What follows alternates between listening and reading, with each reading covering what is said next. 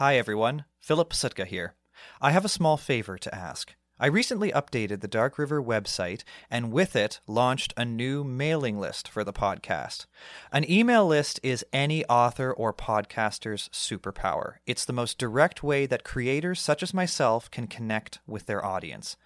I have an exciting announcement coming soon and would like to share it with you first, and I'm going to need your help in launching this new development.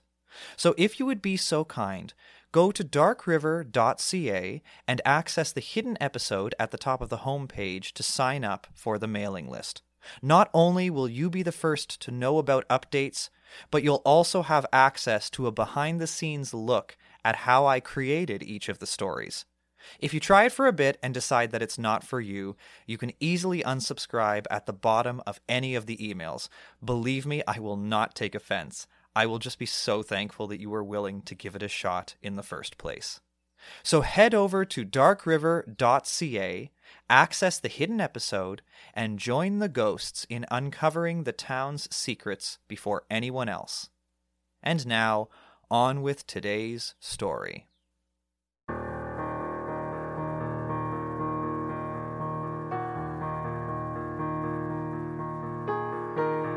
Thank you for joining me in this strange small town in northern Ontario. My name is Philip Sitka. If this is your first time visiting, I'll be your guide. If you're a familiar face, it's good to have you back. The town embraces newcomers and old friends alike, but be warned, it doesn't easily let you go. So dim the lamps, settle in. Welcome to Dark River.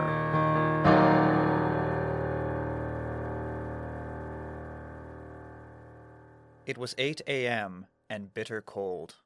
A strong wind was blowing from the west, whipping snow like a torrent down Main Street, and the temperature continued to drop as the sun refused to appear. It was a dark morning in Dark River. Shielding his face with his arm, Patrick fought the snow all the way to work. When he finally reached the telegraph office, he was so covered in white that he was almost indistinguishable from the weather around him. Still, he found the handle of the front door and pushed it hard, hearing the crack as the ice around it gave way to let him in. He slammed the door against the wind behind him and took a deep breath as a chill swept his body. Shaking his head and rubbing his arms for warmth, he stepped away from the door, the snow creeping in under the doorway behind him. Patrick couldn't help but smile in spite of the weather. Every time he came into work, he knew he was in for a long day, yet that didn't bother him. He loved his job, and he still couldn't believe he had been one of the lucky few to get it. This wasn't some trade that any dumb brute could learn. No swinging axes or heaving logs for him. No, he wielded far greater power through the mere tip of his finger. He had always been strong in school, and had always been picked on for it. He couldn't remember a time when he wasn't consuming copious amounts of books, and his reading and writing skills were top-notch, even at a young age. He had excelled in English, and, although he had no idea where it was going to lead him, he had vowed that he would somehow make a profession out of it. His childhood dream was to create a whole series of stories about the changes taking shape in this exciting time, but he soon gave up the idea as he realized that folks were too busy living in the experience and wouldn't care to read about it. Perhaps someday. It was one of his teachers who had first mentioned telegraphy school to him as a potential avenue into the professional world. When he had found out that it was down south in Toronto, he had hesitated, for he loved Dark River and didn't want to leave it for a busy city. But no matter how much he tried to talk himself out of it, he couldn't resist the allure of a mysterious new profession in a faraway place. It felt a bit like he was traveling into the mountains to learn great magic from wizards. And that's partially what it turned out to be. Well, the magic part, at least. This new technology allowed something that was not even conceivable to the human imagination: real-life telepathy that anyone with the skills could both send and receive.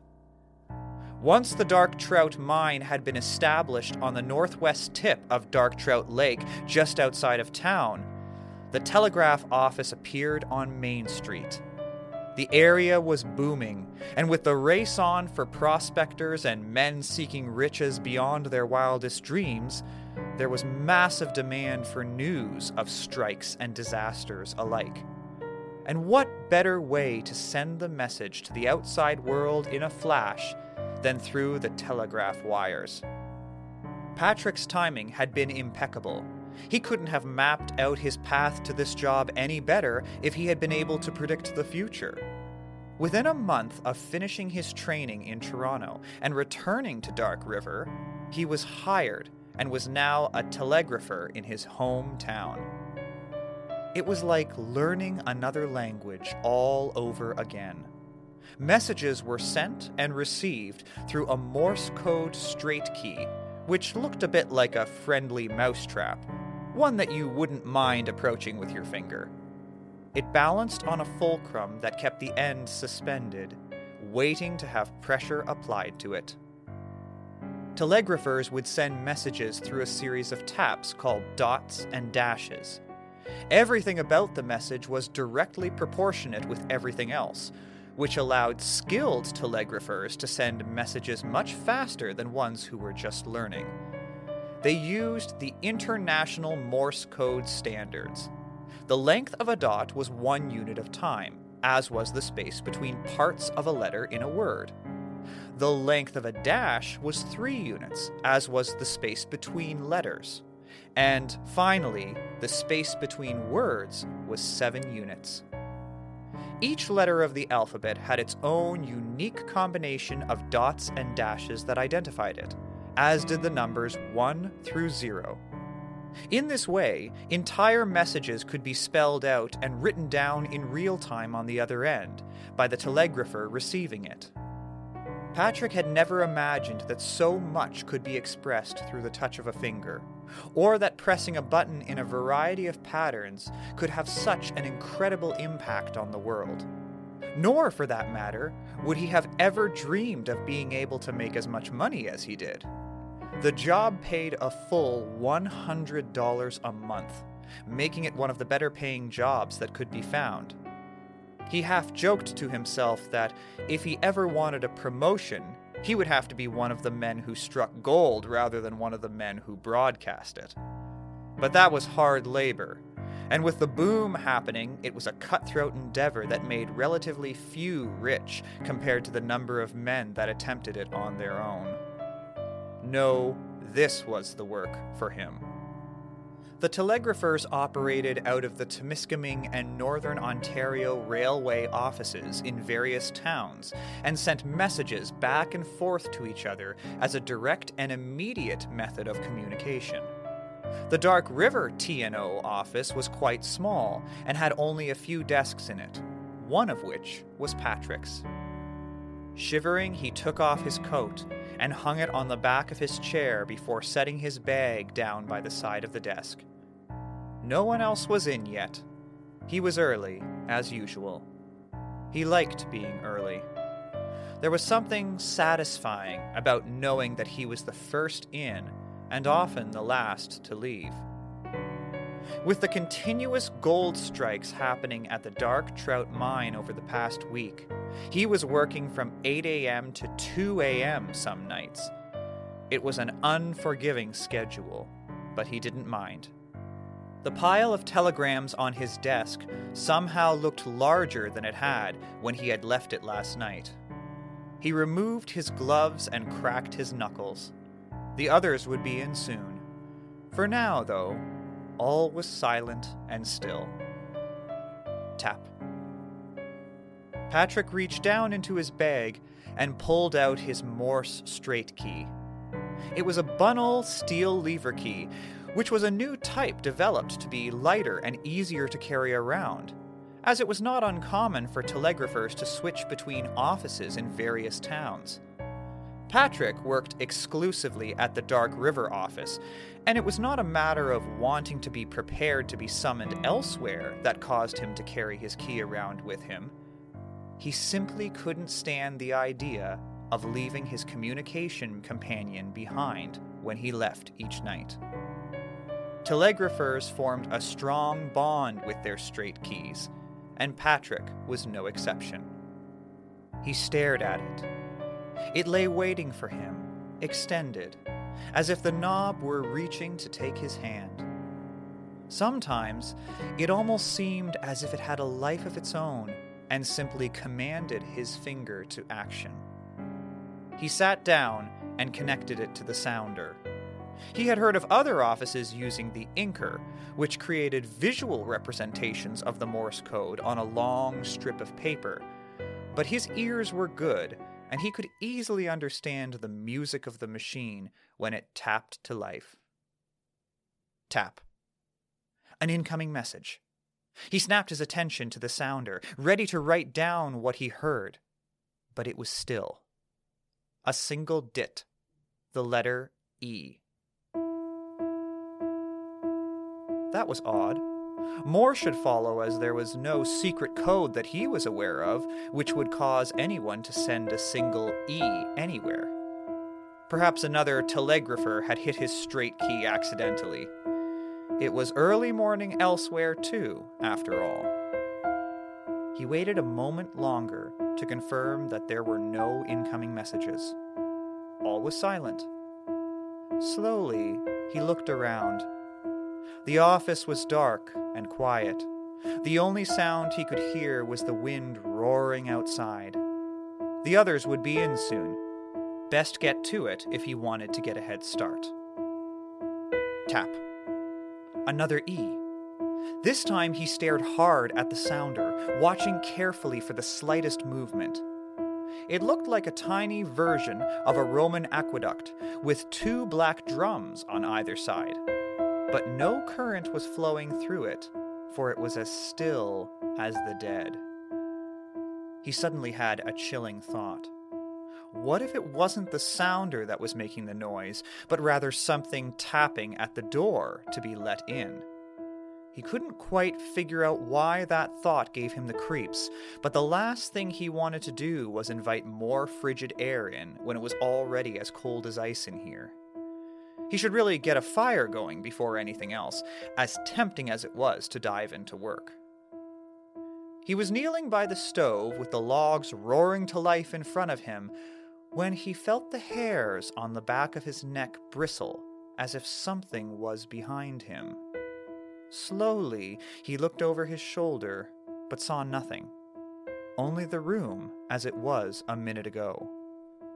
Although he couldn't quite place his finger on it, but a warning signal was going off in his head. He scanned the room again, but there was nothing there, save for his bag and coat hanging off the back of his chair, with the arm resting on the... He nearly stumbled back into the stove and narrowly saved himself a nasty burn by catching his fall with one hand. His eyes were locked on his desk, and the arm of the coat draped towards the straight key. He was certain that he hadn't left his coat that way. He crossed to the desk and stared at it. The cuff was resting directly in front of the knob, just as it would if an arm were occupying it. He brushed the sleeve away. Tap. This time he didn't just hear it, he saw it. It was so quick and small that it was easy for him to dismiss what he had seen as a fluke or a trick of the light, but something in him knew better. The straight key had moved. One quick pulse, the E again, if that's what it was. He looked to the sounder, but it was still. No, it had definitely been his key. But how was that possible? Had he clipped it with the coat when he had brushed it away? Tap, da, da, tap. The pause that followed seemed like an eternity, as Patrick's pulse raced and his mind tried to make sense of what he'd just witnessed. It was already on to the next letter before he realized that it was now forming more than just random clicks. Tap. Duh. A. Would it stop there? The key confirmed his suspicion before he could finish the thought. Da. T. At? Was it the first part of a sentence or a larger word? He continued to watch as the straight key pulsed of its own accord like the twitch of a bony finger. Tap. Da. Tap. R. The next few letters materialized in the air before him, as if pulsing a fog into the room. And through the fog, Patrick stared in horror at his own name. The straight key had directly acknowledged him, then stopped after the K and remained still, as if waiting for him to respond. He didn't know what to do. Turn and run? He nearly did. The only thing that stopped him was the frigid weather outside, and the fact that he would have to put his coat on to brave it, the very coat that had spooked him earlier. He no longer trusted it, and was now trapped. The straight key waited with infinite patience. There was nothing for it. As absurd as this was, Patrick had no other choice. He couldn't turn away now. He approached the desk and slowly sank into the chair, never taking his eyes off the knob for a second. He didn't even dare blink. It hovered there on its pedestal, as still as ice. It felt just as cold as Patrick pulsed out his question. Who are you? He had no idea if he had stumbled upon a new application of this modern technology, the ability to speak directly with the dead. Could that even be possible? Then again, who would have thought telegraphy to have been possible in the not-so-distant past? So was communicating beyond the grave through it really so far-fetched? He felt something graze his shoulders, and he was so intent on the straight key that he almost ignored it. And he would have, were it not for the fact that, out of the corner of his eye, he caught the shape of two long arms embracing him from behind. He looked down and saw the sleeves of his coat snaking their way across his chest.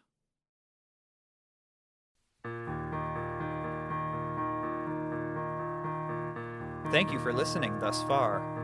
In a moment, we'll return to the telegraph office. But first, I'd like to let you know that we have new original spooky stories coming every 3 weeks, so follow the show on your favorite platform so you never miss an episode. And if you enjoy your time in this haunting town, please consider leaving a rating on Apple Podcasts or Spotify. If you're new to town, thank you for jumping in with our most recent work. But now, let's see what the straight key has to say. He looked down and saw the sleeves of his coat snaking their way across his chest. With a scream, he jumped up from his chair, the message from the key all but forgotten. Blind terror had its stranglehold on him, and he tore across the room, pulled open the door, and was met by a sheet of cold white. Tap, tap, tap. Duh. Came from behind him, and he felt fabric brush across his neck, and he hurled himself into the white, slamming the door behind him, and the cold enveloped him as he tore down the street, and the buildings faded from view as his vision clouded, and he stumbled along, his limbs becoming blocks, his hands claws. Frantically, he turned back to get out of the storm, but the gale was hurling snow directly into his face, and he couldn't see a thing. His world was slowly fading from white to black, and all the while the wind whipping around him, tearing down the streets of Dark River out towards the forest and beyond. Back in the T&O office, all was silent and still, save for the tap, da, da, tap, da, da. Then the straight key ceased all movement. 50 kilometers north, in the town of Holborn, a sounder jumped to life, and the telegrapher at the T&O office barely had time to transcribe it before the message vanished. With a shaky exhale, she read what she had written down. The message was short. Telegrapher disappears in Dark River. They never found out what happened to Patrick. He simply vanished. Patrick's ghost quickly became town folklore, for on certain windy winter mornings, just before the sun rises, people in Dark River swear that they can see the shape of a man through the squalls, and a dark form following him. Some believe it's a phantom.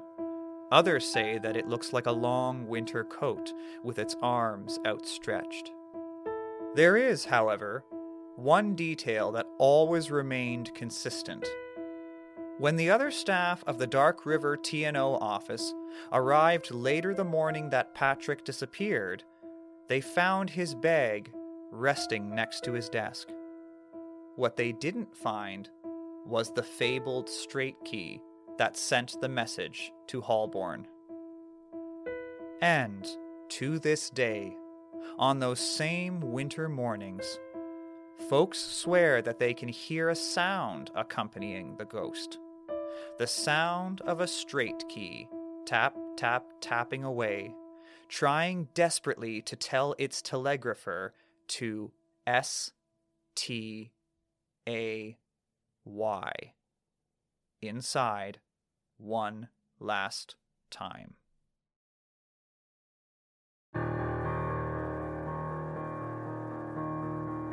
This has been a tale from Dark River, written and hosted by me, Philip Sitka. I also produced the show as well as composed the music for it. The podcast artwork was done by Crisp Sitka. For more history of small-town life in Northern Ontario in the early 20th century, be sure to follow our Instagram at Dark River Podcast. Though based on actual history, this story is a work of fiction. Any resemblance to persons living, dead, or mechanical is entirely coincidental and unintentional. Thank you for stopping by, and see you soon.